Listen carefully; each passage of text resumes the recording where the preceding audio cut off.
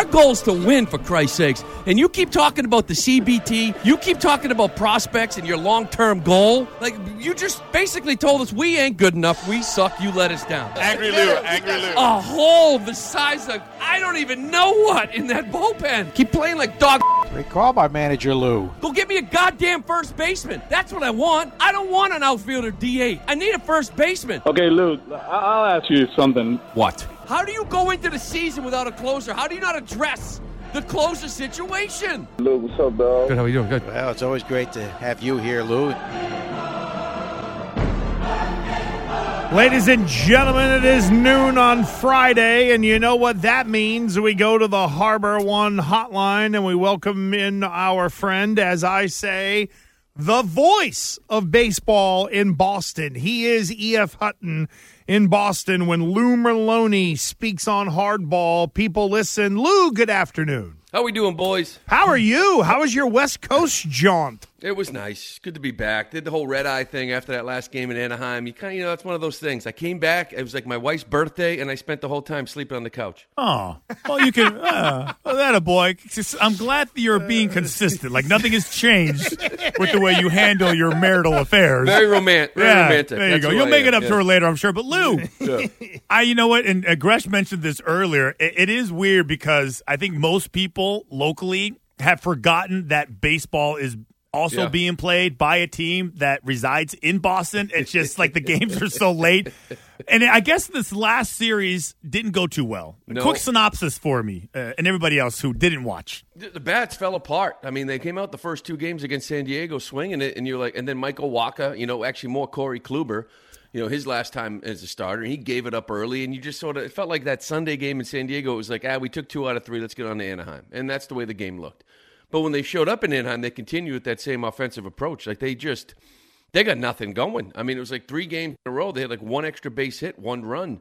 Now, there was a little bit of life that last game against Anaheim, but they faced, Jaime Barrea, who's like, maybe they might convert him to a starter. They let him go 5 innings.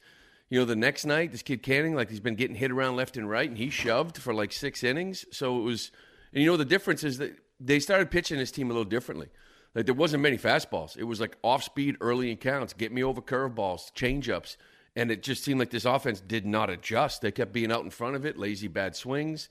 So the league, and Cora talked about all week, the league's sort of starting to make adjustments maybe on this team, like not as many fastballs as maybe they were seeing, and now it's their turn to kind of figure that out and make the adjustment themselves. The bats just went silent. The pitching was still pretty good. Yeah, Lou, that's what I was going to ask you. It feels like the Red Sox on the whole have gotten a run of pretty good starts that have kept them in games, fair to say. Yeah, no, it's Paxton the other day wasn't sharp as he has been in the past, so that was probably that last game, like the start you weren't looking for, and Kluber, but he's out of the rotation. So, but the other guys, Bayo and Houck threw the ball real well. They should have got W's, and the bats just didn't show up. So, back to Kluber real quick. Were you surprised that on this very show, Alex Cora announced that Kluber was out of the rotation and going to the bullpen? Yeah, no, I thought it was fantastic, first off, that he announced it on your show. Good for you guys. No, and I was very happy to see that because it's the way Bayo's been pitching, we're past the point of, like, sending him down. The way Houck went out and threw the ball, it's like the night after Kluber gives it up, Houck goes out there and shoves. And you're going to put Houck in the bullpen? So, to me, I like the message that it sends. I think you would have to explain to your team, like, what do you mean we're keeping Kluber in the rotation? So, I like the message. The other guys outperformed Kluber. They outperformed Pivetta, and they put them both out in the bullpen. I don't know how they're going to be used, but I like the fact that you just sort of, you're looking at it saying, look, we're trying to win games. We're putting our best pitchers in the rotation, and that's the way it is. Lou Merloni with us, obviously. Lou, of course, a part of the Red Sox booth. That Sox booth, you'll see Lou in there with Tall Will as well, along with Joe Castiglione. Lou, I'm looking up and down the lineup, and I see Devers, 249, 13 bombs, 44 ribbies. Yoshida's in there almost hitting 300, 6 homers, 29 ribbies. And then a little bit of this and a little bit of that. Are the Red Sox going to have some guys that are going to emerge out of this lineup not named Devers? Yeah, they're going to have to, and I think, everybody, you could look at the last week and say, this lineup isn't good. Or you could look at the previous 5 weeks and say, okay, there's some signs there. Like Verdugo hit a little bit of a snag. Turner, I think, has been okay. He just missed a couple of games, and I think he's still been doing what he's always done. But, yeah, you're going to need other guys. Now, it looks like Duvall will be back June 9th, in the 60 days. Looks like he's going to be back, which is going to be crowded somewhat. But now, all of a sudden, Duran has hit this skid where he's something like 0 for 17 or 18. Tristan Casas is a guy at first base. Like I heard Duvall's taking ground balls at first base. And it makes sense because when he comes back, what do you do? If Duran is going to, gets back to swinging it, where the at-bats come in. And I think, you could see Turner at first. You could see Duvall with him at first base, and move guys around DH-wise and get him Duvall in left, give Yoshida DH. But I think you need some coverage there at first base and we'll sort of see if Tristan Casas turns this thing around.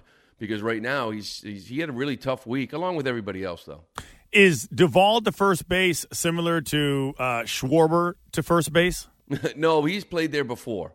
So that makes me feel somewhat decent about it, he's played there in the past a little bit. And, if Duran – it really comes down to Duran and Casas. Like, some of these guys have like 3 weeks to kind of figure this thing out because when Duvall comes back, there's going to be a crunch. And when you look around, I don't know what the other options would be. And just to add like another name to the injury update, because I obviously Trevor Story is another guy that I think everybody's trying to pay attention to. Like when's his anticipated return to the lineup? Have you heard anything on that? Yeah, I heard that he's swinging down in spring training, which is always a good thing. And they got this machine, I forget what it is, the pitching machine where like the guy basically can face live pitching. Like, you just plug in Chris Sale and he shows up on a screen and the ball comes out. It's like VR, right? His arm slot. Yeah, but it's a pitching machine. But, you just plug in Chris Sale and you can just face Whoa, wait a second. So it's Trajex, I think it's called. Really? I do believe it's a screen that looks like the guy is it throwing looks like the him ball. standing up like some Star Wars. It's basically like a black screen, and then you plug in Chris Sale and you look up, and there he is. He's facing really, him. And then the hole where the ball comes out kind of moves around based on release point. Whoa, that is crazy! It's like what you see at a carnival. It's pretty cool. And it's one of the reasons why somebody like Bryce Harper can come back without rehabbing. Because he's been facing big league pitching for 3 weeks in this machine. Like Duvall has been, facing this machine, like, doing some takes and working on his timing and then hitting. And the same thing with Story. So it allows these guys to get the at-bats without maybe having to go to Portland for 17 weeks. That is interesting, though. But Lou, so, I mean, why don't guys who, like, we're seeing it now on the Twitch stream. And so can this be something that you would use, like, during the regular season, even if you're not hurt? Yes, absolutely. Okay. You go down there before the cage and you say, who's pitching tonight? Michael Walker, plug him in. Let me have 3 or 4 at-bats on him before I even play. It's ridiculous. It's crazy. Well, that's amazing. Yeah, I never knew that existed. Why didn't we invent that? What are we doing, right? Yeah, and it's so just a picture of the guy. That's why Duvall sits there and says, June 9th, I'm eligible to come off the 60-day DL, and I want to be activated that day. I don't need to go to Portland. I don't need to go to Pawtucket because I'm going to be facing big league pitchers in this machine for about 2 weeks. The tagline is practice like you play. Yeah. It's great. Pretty interesting. It is pretty interesting. Lou, Nick Pivetta is in the bullpen now. How where do you use this guy? I think you use him the way he's come in here so far. He's come into a game down 6-0. He's come into a game down 5-1. And I think that's how you have to use him right now. In those games, you don't want to use your high leverage guys, right? You don't want to use Martin. You don't want to use Winkowski and obviously Jansen and some of the other guys you want to use late in the game. So you have a guy like Pivetta who's out in that bullpen for the first time, and this is where I think Kluber will come into play as well. You have to kind of give him these low leverage spots where the starter just gets shredded, and so we need a pitcher in like the 4th inning because you need them to figure out a routine. Like Pivetta goes out there and gives it up in the 1st inning. Now he's like, okay, next time I come in, I got to try something different to get ready as a reliever. Like, how do I step on that mound? What do I got to do in the bullpen to step on that mound and have my A game right away on the first hitter? Like, relievers do that. Starters aren't used to being out there, the phone ringing saying, Pivetta, get up. So I think until these guys get comfortable, until they show you that they can come in out of that bullpen and give you a good 1st inning and have sharp stuff right out of the gate, I don't know how else you could use them. Lou, I want to ask you about Shohei Ohtani because I know on opening day on this radio station, both Sam Kennedy and part of the Red Sox ownership group, Tom Werner, had glowing things to say about Ohtani. You were there. Did you pick up any vibe as to Ohtani's future? what he'll be looking for? Is there any buzz about that with some of the people that you might have talked to behind the scenes actually being at the ballpark? No, you talk to the people out in Anaheim, and I don't think they feel too confident he's going to be back. And I think the real question is, if this team falls out of it, do you just move him? If you're the Angels. I just think I think he's going to have an opportunity to pick where he wants. I think the Red Sox absolutely should be involved because he's just a unicorn. And I don't care how much money you give him. The day you sign him, you're making half of it back in marketing. Like, it's just the way it is, especially with Yoshida. And, you control Japan, and as far as marketing goes. So you should be involved. With that said, it's also going to be the riskiest contract in history because you're paying for both. If he blows out and can't pitch, you're not paying him $50 million to be a DH or whatever the price is going to be. So I think the contract gets creative. I think it's based on innings, like starts. And if he gives you 28, 30 starts and plays, then I think now you're talking $55 million a year. So it has to be in that range given what he does. Think about it. If he gets moved at the deadline, the team that picks him up just picked up an ace and a 4-hole hitter with the same guy. Like, it's ridiculous. So, was this the first time you saw him in person? No, I did the games when he was back in Fenway Park. I watched this guy take BP, and he hits balls where nobody else hits them. Like Devers can't hit the ball as far as he hits it. And just in batting practice, it's off the charts. And then you see him run down to first base, and then you see him throw the baseball, and it's just like, this guy's not normal. And I don't know what the future holds. I know it's a real big contract, like a ridiculously record-setting contract. I was going to say, Lou, do you think teams might try to go short years because of you're paying for both and there is an immense amount of risk? My fear is that there will be teams that would be willing to say, give this guy a 5 or maybe even a 7-year deal at stupid money. But some teams will look at it and be like, yeah, I'll offer you 4 because that's the level of risk that I'm willing to assume. Do you have any feel or at least a guess in your opinion as to how the league might try to treat his contract? Because I got to assume that all the owners understand the level of risk they're taking in signing this guy. Yeah, which is why I think all the risk has to be tied, the language has to be tied to innings pitched. Or starts, if it's just $40 million clean, and that's 5 or 10 starts, and then for every start over is another $1 million a year, something like this. So it's you're paying $40 million a year, but once he hits 6 through 25, he can make another 20. If he gives you 25 starts, you know what I'm saying? So it's got to be based on games pitched rather.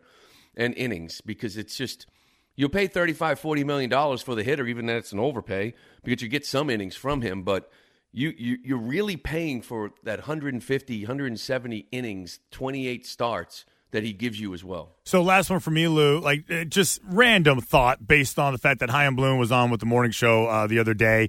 Do you think the Red Sox and Chaim Bloom regret not signing Nate Eovaldi? You think they regret him letting him go now, especially since he's playing so well? Yeah, I think right now I don't know how you couldn't, with how he is pitching. I think, how did they let him go then? Well, they qualified him, which was $19 million, and he ended up getting 2 in 34. Yeah. So 17. It's actually 16 and a $2 million buyout. I think they offered him a 3-year deal. I think that was the word. And I think Sean McAdam had that today too as well, but. He just, I don't know. They tried. I don't know what the money was. It was probably really low. So I think, in hindsight, the way he's throwing the baseball, there's no question about it that they wish they brought that guy back. Look at Walker the other day, too. In hindsight, you're saying the same thing. But what do you call it? Kluber was the one miss. When you look at this offseason, we can harp on Kluber, but really it's really the one miss that he had, other than maybe not going out and getting those guys, right? Because this is a guy that, and I could see where you walk into camp and you're like, you know what? I don't know if Whitlock, Houck, Crawford, Bayo, do I want to lock a guy in for 3 years? These guys could be my rotation for the next 4 years. I want to see if they can do it or not. So I understand maybe the mindset, but I don't know how you can't regret it now. I know that you're playing golf, you're traveling, triumphant return to San Diego again, because Jenny Forbush in the Twitch chat says, where the hell is Angry Lou? Who is this guy?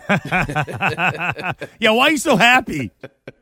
They lost the entire series because his handicap's down 4 strokes. Yeah, it's a happy life. I ain't gonna lie to you. No, when I'm in there, it's like, yeah, you're pissed off that they're not swinging the bat, but at the same point, you're involved, and I've seen this team all year long, so it's really to sit there and say, yeah, for 3 games they just didn't show up offensively, but they have in San Diego. We're raving about them. Before that, you're raving about them, and it's just sort of one of those things throughout a season. It's different when you cover them. You're there every day. Well, yeah, a little more context. And when are you next up? What's the next? Yeah, I got like 2 weeks, dude. My next up is like a Friday night in New York, June 9th. And then I kind of go back at it again. I got the Yankees in Colorado on Nesson. Now, will you train that down? Will you drive on your own, or are you getting on the charter to head to New York? No, because they're coming from Cleveland, I think. So I fly solo into that place in the morning at some point. That place in the morning. That sounds like somebody who's about to land at LaGuardia. Yeah, exactly. Oh, man. Hey, Lou, thank you, man. Have a great holiday weekend. We'll catch you next week. Thank you. Guys. Thanks, Lou. Have a great weekend. There we go.